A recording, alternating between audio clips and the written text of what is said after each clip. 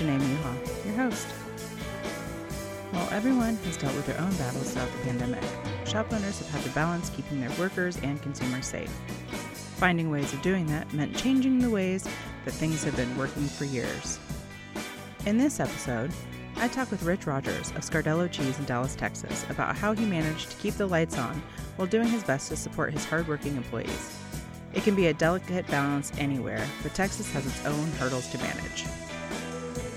Listen in as Rich explains it all.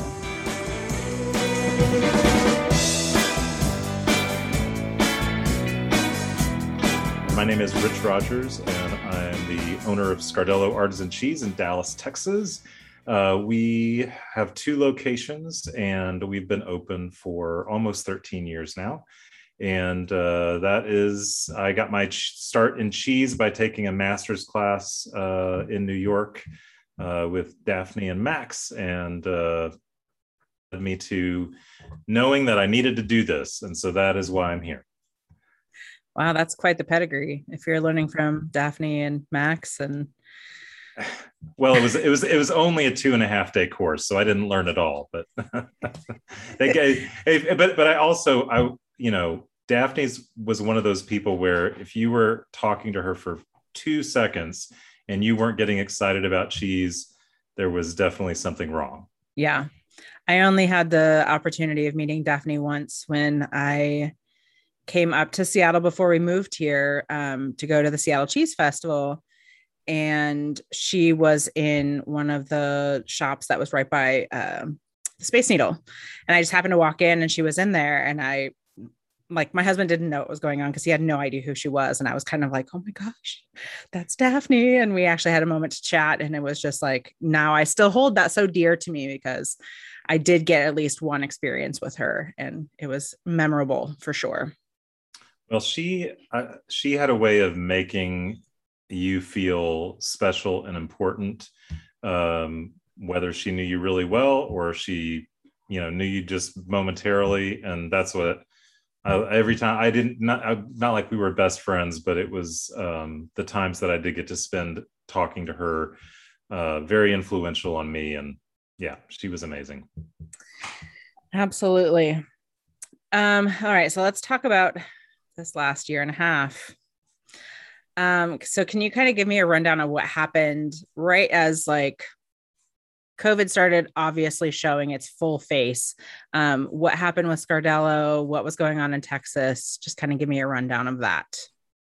Sure. So when everything started, my daughters and wife and I were on spring break. We had rented a little house in South Texas, and we had been there for less than 24 hours, and everything started getting shut down. And so rather than having a vacation, we spent the entire few days working on what are we going to do, both with this stuff and with mine. And so it was just really starting to scramble and kind of figure out where to go from here. And one of the big things for our shop has always been the classes that we do. That is a huge reason why we're still here. And so we, of course, had, a month and a half worth of sold out classes that we immediately canceled.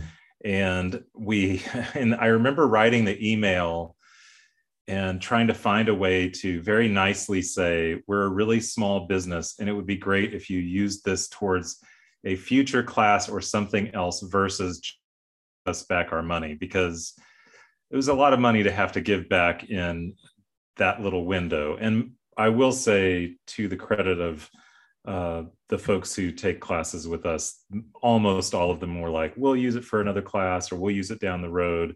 Most people were extremely understanding, and that helped a lot. So Texas is definitely in a world of its own. How long did Texas shut down, really? Did you guys close your doors at all? Were you open throughout the entire time? So we shut our doors to the public pretty quickly, and went to curbside only. We also, within a week, had our first virtual class, and that was a huge success. And so, and we are still doing virtual class as we speak. We had planned to move to in-person classes in a couple weeks, and obviously that's currently out the window. But we didn't start allowing people back into the shop until November of last year, and that was just in small groups. And then we didn't stop asking until mid-June of this year, until everybody on our staff who wanted to get vaccinated could get fully vaxxed.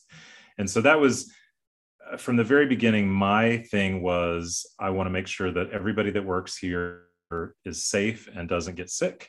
And the second thing is I want to make sure that we can sustain our business to keep everybody who's here employed. And so we started doing things that we never did before and hopefully never will do again, like delivering all over the place. And, so some of our mongers became delivery drivers overnight and started driving, cheese plates to go and trays and cheese kits all over town. Some people just became production, where they were just making plates for class for 4 hours straight. So we just really had to kind of change what we were doing and how we were doing it. But those were the two goals, and I'm happy to say that we were able to keep everybody on the entire time. And we also we had one staff member who got sick right when he started, but he got it outside of the shop and nobody else was exposed. And so, we were able to accomplish both those goals, which I'm very, very proud of. That is quite an accomplishment over the last year and a half, because it's been a rough one. So you started doing curbside delivery, and then the virtual classes. Let's talk about that a little bit, because I have seen y'all's Facebook Lives on numerous occasions. So how often are you doing them? How are you executing those? Yeah, so we do 1 or 2 classes a week. And so basically we put together plates right when we have all the individual plates wrapped up with accompaniments, sliced baguettes wrapped up on top, a little menu, and then people call to come pick up. We are happy to take it out to their car. These days they can come in the shop, so they'll walk in and pick up. We also have option pairings where they can pick a white or a bottle of red or both, and those get put in the bag. And then we made the decision early on just to stay on Facebook Live versus doing, private, Zoom links for everybody. Our corporate classes, we do private, Zoom or whatever they want to do. But for the public, we decided to stay on Facebook Live because we wanted people to be able to watch it, whether they were taking class or not. And hopefully then there were a bunch of people that saw it and then decided, hey, I would like to do that. So they would buy class the next week or a week after or whatever. So that was great. And then it was also nice because there are cheese people like you and a bunch of other cheese friends of mine around the country who would occasionally text me and say, hey, I tuned in last night. I really liked this or whatever. And that was just fun. It's just another way to connect in a time where it seemed like it was impossible to connect. So that's one of the reasons we wanted just to stay on that public platform and keep it open. I love that you stayed on Facebook Live, because I was able to pop in every now and again and put in a little comment of love for you guys. And that's just really fun. And it's also, I do find that it was an easy way to connect, between you and the Antonellis. It was always kind of fun to see okay, well, who's live right now? Yeah, absolutely. So something I didn't realize, and your TV and film background, I want to talk about that and how that helped transition into what you're doing with the virtual classes. Yeah, so prior to Cheese, I spent 15 years in film and video production. My role was primarily as a post-production supervisor and editor. Also did some directing and producing, and most of that was corporate stuff, the occasional music video or TV spot. But I left that to get into cheese because I've always loved food and cooking. And after I took that class in New York, I was just like, I have to do this. It was this force that was just pulling me in. I couldn't escape. And it was the best decision I ever made. I have made so many friends and great connections in the world of cheese. And I love it. Love the people in cheese and the product, everything about it. But that, being on the film side of things and understanding how microphones work and cameras work and how to make different connections and how to edit things, I never thought I was going to have to use that again. And then this happened, and here we are. We're scrambling to try to figure out how to put an hour-long class online. And so that's when I was able to rely on those skills. It helped me make good, solid purchases on equipment that we still use today and that we plan to continue to use into the future. And I think it helped us put together a good-looking, good-sounding product for people to tune into, because there's a point when, if it doesn't sound or look good, people are just going to tune out. And so that definitely helped. And our plan going forward is to, once we're doing in-person classes, is to also offer, there'll be hybrid classes. We'll still be broadcasting them because we have people that live outside of sort of the radius of the shop that love to take class with us, but they would never or rarely have time to take an in-person class. And so, they love this option. Well, and the accessibility part of it is also key too. A lot of people just have the ability to join these classes where they never could before. Like, say, just physically, they couldn't actually get to the shop. So now they can figure out how to watch on live. I will say I do love when I know that you guys are about to go on live and seeing your Scardellos stand by. Like, you definitely did the marketing just right on that. And I think that that's key. So yeah, just having that background probably set you up for success with all of this, where the rest of us were kind of learning on the fly of how do we use all of this technology to do the things that we want to do. Well, it gave us the ability to jump into it quickly, which was really important because, the two biggest months of virtual class sales were actually April and May of 2020. Those were our biggest months. And if it had taken us 2 months to get ready, we would have missed out on all of that. And it had been a different story as far as the trajectory of our business and sort of what we were able to accomplish last year. So I'm really grateful we were able to get in quick. And then the other thing I'll mention is my two lovely daughters wrote and sang our theme song for our class. So that was nice to have them involved. Oh, that's a family affair. That's right. Love it. Well, they've both been mongers behind the counter at one point or another. So it's nice to have them doing something else. Well, cheese people love child labor. So, that makes sense. They got paid. Yeah, I was going to say that 100% a joke, but most cheese kids, I feel like, end up behind the counter at least sometimes. Yeah. Well, that's interesting that, April and May were the busiest, because you would think that the holidays would be the big time.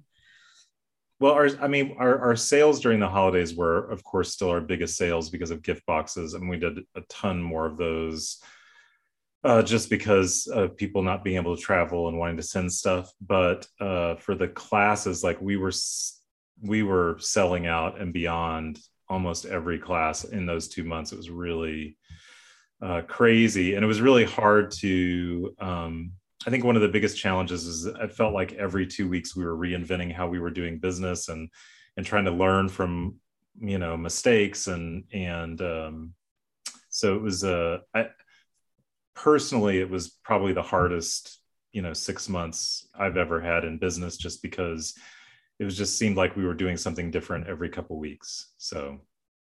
Yeah. Things changed so rapidly at that point.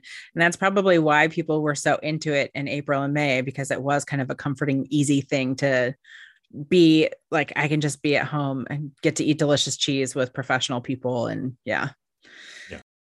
So once the doors were opened back up, and when did you say that was again? Sorry.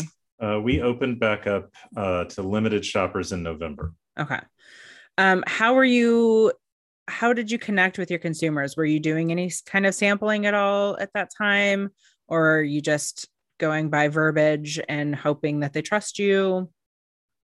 So I will say that one of the benefits of being in business for over a decade is that when you say, hey, we know about cheese and we're happy to tell you what's tasting great, people are a lot more likely to trust you, even though they can't taste it. So we didn't, when we opened the doors in November, there was no sampling. Everybody was wearing a mask. And, you know, because the problem with sampling is you got to take your mask off, and then that's a whole nother thing. And so we knew we had to be really firm with that. Otherwise it would lead to complete chaos. So um, it really was, for some of our mongers, they excelled with that. I mean, I think overall, everybody loved being able to have people come in the shop and interact with them face to face versus over the phone.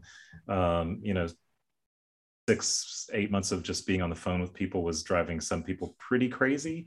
I'm not going to say that I was one of them. Maybe I was, but the having that face-to-face interaction again was really key, and really lifted everybody's spirits. And what we found is sure, it's nice for people to taste, but you're a really good monger when you can tell about a cheese and they're like, wow, I totally want to take that home with me right now. And so I really think that it made everybody on our staff better at their job, because they couldn't, you know, it's great to be able to give someone a taste and watch their eyes light up. It's one of my favorite things as a monger. I love that. But you know, it's the easy route. The hard route is to not be able to do it and still be able to get them excited about that wedge. Absolutely. Were you guys playing any sort of word games and like trying to work out new adjectives or anything, or just kind of doing it on the fly? I think it was really just on the fly. We you know, I think at that point, I don't know, every step of this whole process over the last year and a half, I think for me, one of the most important things was just learning how to touch base on a very consistent basis with everybody on staff to figure out like how they're doing, and kind of, you know, just because it's been such a difficult and emotional time for everybody in a lot of different ways. So we really, I think I spent more time focusing on people's mental health than I did on, you know, how well they were able to, you know, come up with new verbiage. Not that that's not important, but they were doing a good job of it. I didn't feel like they needed me micromanaging that piece. You know, I think they were just happy that I was there to listen and wanted to make sure they were doing okay. Yeah, that's definitely something that I think that a lot of managers might have been lacking in this last year, just because it's so easy to get caught up in the day to day of, oh, I have to do all these things and pivot and everything's changing. So I commend you for taking care of your employees. Um, how are you taking care of yourself through all of that? Well, so to take care of myself, I think, so one of the best parts about that time was the fact that I was still leaving the house 5 days a week to go up to the shop, sometimes more, to spend time with our staff and kind of and do all the work to keep things going. But I had the ability to be out of the house. I wasn't looking at the same four walls every day. And that interaction with everybody on staff was just, it definitely helped me get through the last year and a half, because it was quality human contact with people that I care a lot about. And so that was good. The only weird part was Marco, who's my teaching partner. We had to make a pact early on because we were going to be teaching without masks next to each other. You know, we had to basically just say, listen, we are both going to be the two most careful people in the world. And our loved ones who we live with are also going to have to be confined to that, so that we can make sure that we're protecting each other, because we're in the same boat when we sit down for class and take those masks off. So That's an intense relationship. That's like a whole nother marriage. Yeah, it definitely yeah, the vows there felt pretty intense. I mean, with the amount of people that I know that had the make it or break it year with their their actual partners, that would probably be it's a good thing you guys made it through because you're Wow. still Still teaching today, so it's yeah. great. um so did you do any sort of like e-commerce? Did you go online? I know you said that the phone was kind of a burden to a certain extent, but did you do any sort of like online ordering? We didn't change up we didn't put our cheese stock online, and part of that was well, the e-commerce platform we use, the inventory function between the shop and what you sell online, it doesn't sell fractionally, which is a problem with cheese. So we would have to have two completely different sets of inventory, and it was just a mess. So while we did change literally everything that we do at the shop over the last year, from our point of sale to our website, I mean, literally everything, we didn't put wedges of cheese online. I question whether or not that was a good decision or not, but that's the decision we made. So I mean, you're still here. we The shop's still open, so it couldn't have been the worst decision you made. no, I don't think it was necessarily a bad decision, but I don't know. It might have been a good decision to put everything online. It just, the complexity on the back half I felt was going to be difficult for staff, so we kind of stuck with phone orders. And the good news is that everybody's phone skills got way better. Everybody started smiling a lot more on the phone the way they're supposed to, and I think our guests got used to ordering on the phone, and they had their favorite mongers that they wanted to talk to, and so it ended up being just fine. Oh, that's cute. I just am imagining people calling and being like, I want to talk to Lance, because that would be me. But Yeah, yeah, it is fun, but the problem is when that person's not there and they're like, well, when are they going to be back? And it's like, no, I promise that there's somebody else here that can help. yeah, I wouldn't be that picky. Well, see, but that's because you and I both know we need our cheese. We have to. Yeah. I don't need to wait for Lance to get the cheese. I just need it. So Exactly. So you said that you changed your point of sale and your website. You did a lot of updating just across the board. Can you talk yeah, about that? so we had the same point of sale for 12 years, and so making the switch to that was a big deal. At the same time, we switched our e-commerce platform, so because all of our classes are sold online, so we switched that over. We redid the website to dovetail with that. We changed up our cheese trays are a huge part of our business.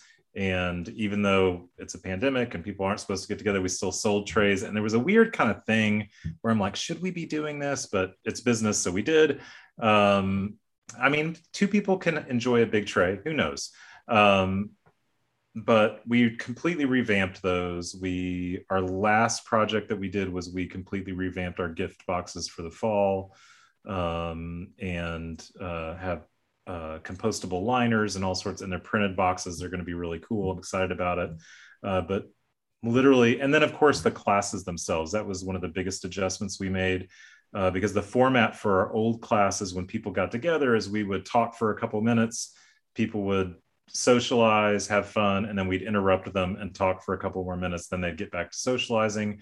Versus now the way our classes work is we talk for an hour, and answer questions a couple times. So it took a lot more study on our part, and I don't know, it took a little bit of getting used to being live and having an audience out there watching you. That was really took a minute.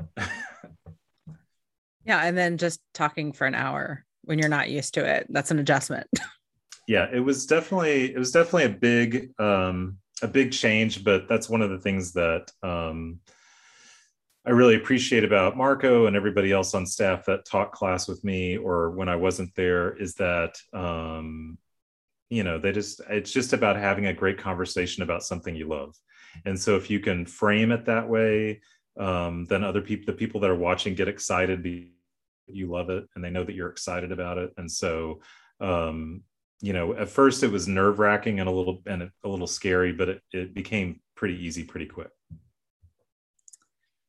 Well, those are some big projects to tackle during a very hectic year. Um, like when was the last time you had even really updated any of that stuff? Was it out of necessity or was it just finally just do it? Well, part of it was out of necessity. Part of it, we hadn't updated a lot of those things in a very, very long time. Part of it was out of, I mean, like our point of sale system had stopped being supported, and we knew we were going to have to make that change in a couple of years. And so, at the beginning of everything shutting down, we did have a lot of time, where even though it was nerve wracking and crazy, a lot of the energy that we were spending was trying to figure out what do we do next? How do we adjust? How do we make these changes? And so, with some key staff members that weren't as busy because we didn't have the doors open, I was able to put them on projects that we wouldn't have had time to do otherwise. And so it's like, rather than just sit here and be upset that the doors, people aren't coming in the door calling every second, let's take this time and use it to get better at what we do and make the experience better for when we are open.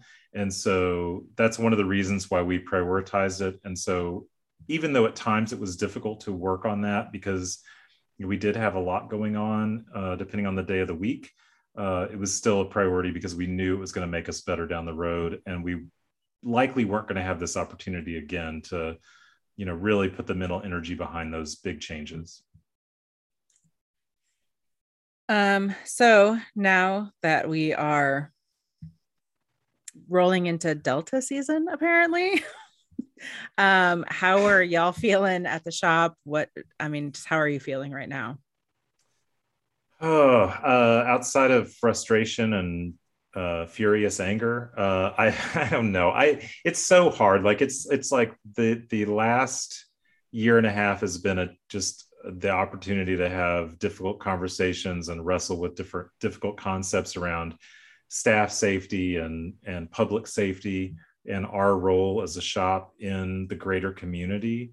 And and we've made decisions.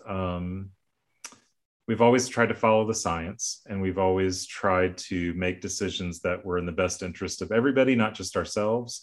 But it's becoming more challenging because of the frustration around masking that was there. I mean, we held out until mid-June out of necessity for a few staff members, and the fights that we got into about it were just awful.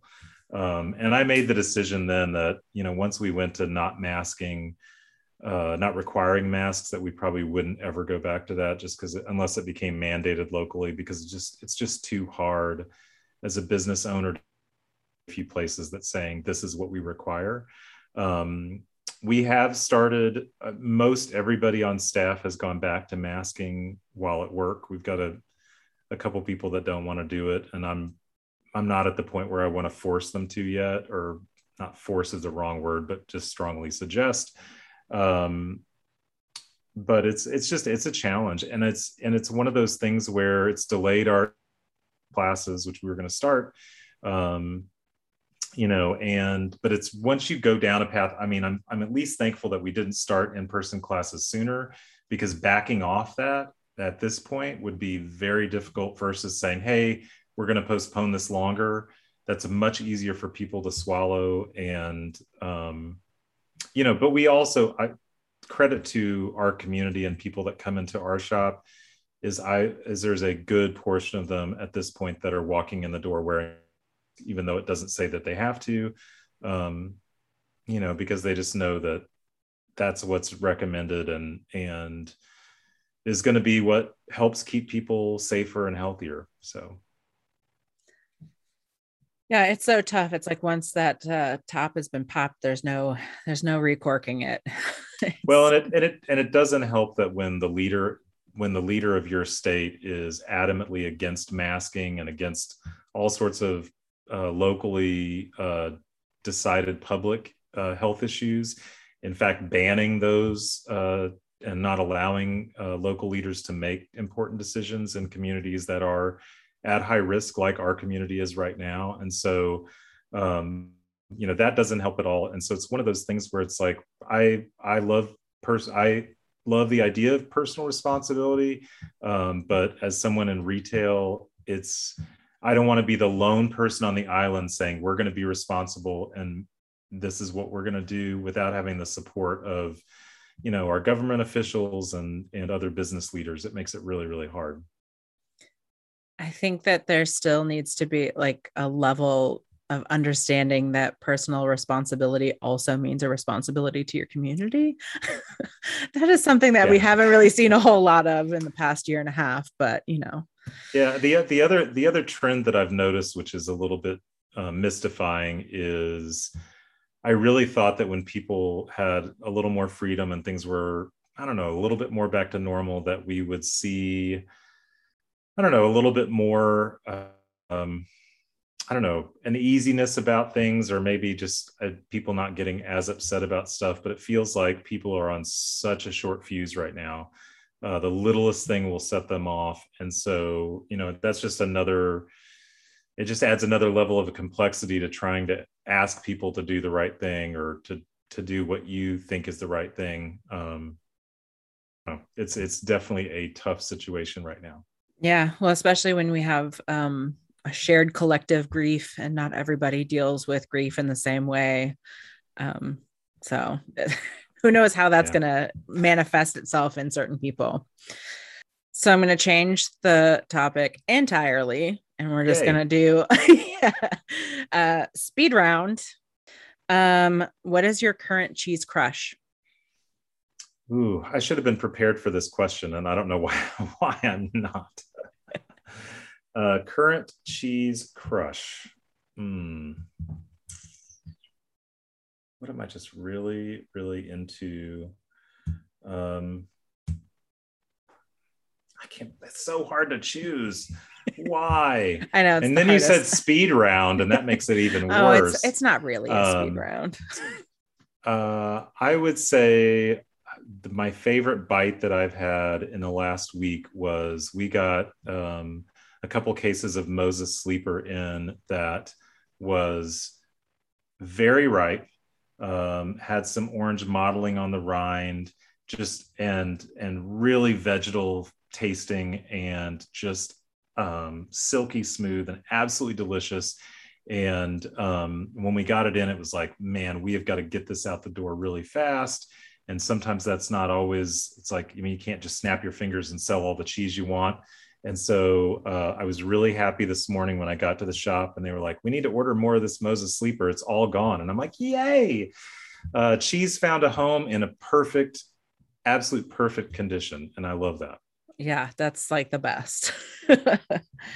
What is your favorite cheese pairing? Ooh, favorite cheese pairing. I had a couple weeks ago, I had some Bay Blue with a green matcha white chocolate bar. That was insanely good. Bay Blue to me always has like notes of white chocolate in the finish. And so we decided to pair it up with this bar, and the green tea matcha was really nice. It added some herbal notes to the experience, and the white chocolate just brought out that note even more in the Bay Blue. And then the sweetness of it, because white chocolate's sweeter, just it works so well with blue cheese and kind of balancing that salty component. So that's been my favorite bite of late. That sounds delightful. I actually just had some Bay Blue on a plate yesterday. And I picked that because of its kind of carameliness that it has. And the guests that I took it to loved it.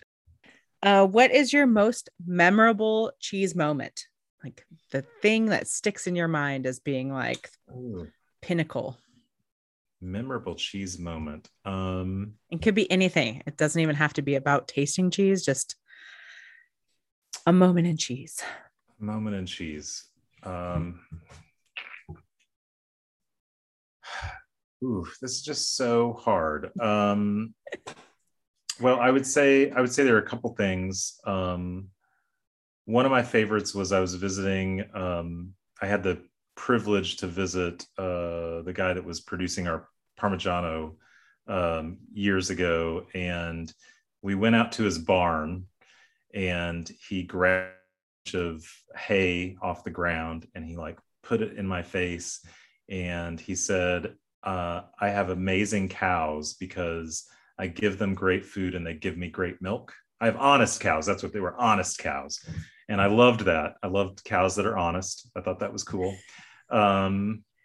And then I think all my truly best cheese moments have been volunteering for ACS's judging and competition committee you are a part of.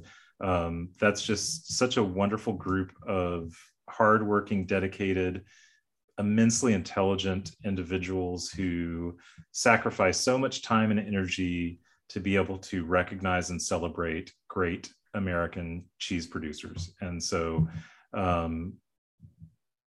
all my best cheese moments come out of that. Well, is there anything that you feel like you need to tell people, or anything we didn't touch on? Yeah, I think the only thing that I would mention is the thing that got me through the last year and a half was having a great team of people to work with. And I know that, that team was cultivated over time, and part of the experience of working at the shop is that camaraderie that we share. But it really, I would have had a much more difficult time dealing with everything going on, not just the work, but just emotionally, without the support of all of those fantastic folks. Many who are still with us, and some that have moved on to bigger and better things. But that's we're all there for cheese, and that is what we love. At the end of the day, having that support system of fellow cheesemongers there was key to getting through the last year and a half. Yeah, I think community is something I took from this last year and a half of just being one of the most key things in my life that I need to make sure that I'm continuing to foster. So, well, thank you very much, Rich. It's always a pleasure to chat with you. Pleasure's all mine. Thanks for inviting me, Janae.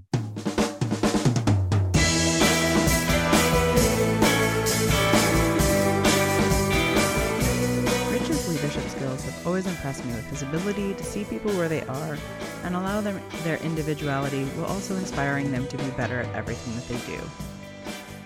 I consider myself very fortunate to have been able to work side by side with him on the judging and competition committee over the last few years. Thank you, Rich, for your tireless efforts to raise the bar in what it means to be a cheese shop owner. This podcast is recorded, produced, and edited by me, Janae Muha. Thank you to Ben Muha for allowing me to use your music. To support the show, please find me on Instagram and Facebook at The Mobile Monger. For cool extras and to financially support the continuation of this podcast, please consider contributing to my Patreon.